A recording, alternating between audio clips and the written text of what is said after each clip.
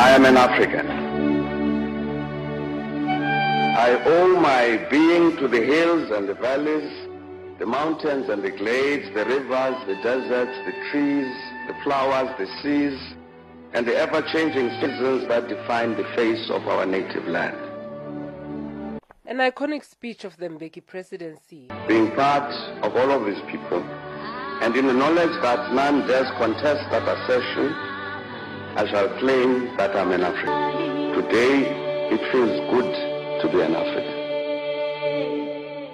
It has been 20 years since the former president penned this poetic work inspired by the adoption of the Constitution of South Africa. The eve of the adoption of the Constitution, it occurred to me that constitutions are not adopted every day. So we're adopting this Constitution, and it will remain for generations. So it's a critically important moment. And therefore, you can't make a normal speech. The speech has got to be abnormal in that sense, or more than normal. The panelists at the discussion on the Constitution included the former President, former Constitutional Court Justice Zaki Yaqub, Angela Jones of the Homecoming Revolution, and Akhona Nkenkana from the Thabo Mbeki African Leadership Institution. The discussions, which also included current affairs, also challenged South African leadership. Mbeki says it's important for the leadership to acknowledge problems and face them head-on. Because I think that is the first thing that any leadership needs to do. Not to tell lies to itself, but to understand what is the situation in the country, what are the challenges, and indeed, why were we elected? You go to Parliament, you say, I'm a representative of the people.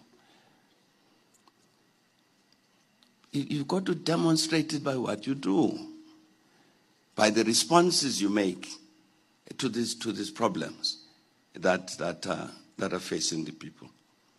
Justice Zaki Yaqub, who is also an activist and has joined civil society leaders that have called for President Jacob Zuma to resign, says honesty is a central theme in the Constitution. Let us today commit ourselves to start the social revolution of creating a non-sexist society, a non-racist society, and in ensuring that we have an honest, morally upright, non-corrupt leadership. The audience, which included school children, had a number of questions on land restitution, gender equity, the legacy of the Constitution, among other things. What is it that can be done to ensure that there's understanding and familiarity with the Constitution amongst the general public? Our Constitution, it's not a very transformative document, and our judiciary, it's not a transformed judiciary. In your speech, I am an African, you display a considerable amount of hope for South Africa. What advice can you give us as the youth of South Africa to make our country a better place? Angela Jones of the Homecoming Revolution has a heartwarming story on what the I Am an African speech did for her. When Mbeki went on to say, I owe my being to the Khoi and the San, and he talks about all the different people within it that are part of Africans. And then he said, I'm formed of the migrants who left Europe to find a home on our native land. Whatever their actions, they remain still part of me. And because of that speech, I could feel I am an African. For the first time, I could feel this freedom.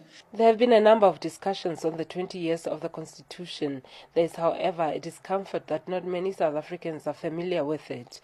There are calls for it to be taught in schools and institutions, with some tertiary institutions committing to starting classes based on the Constitution soon.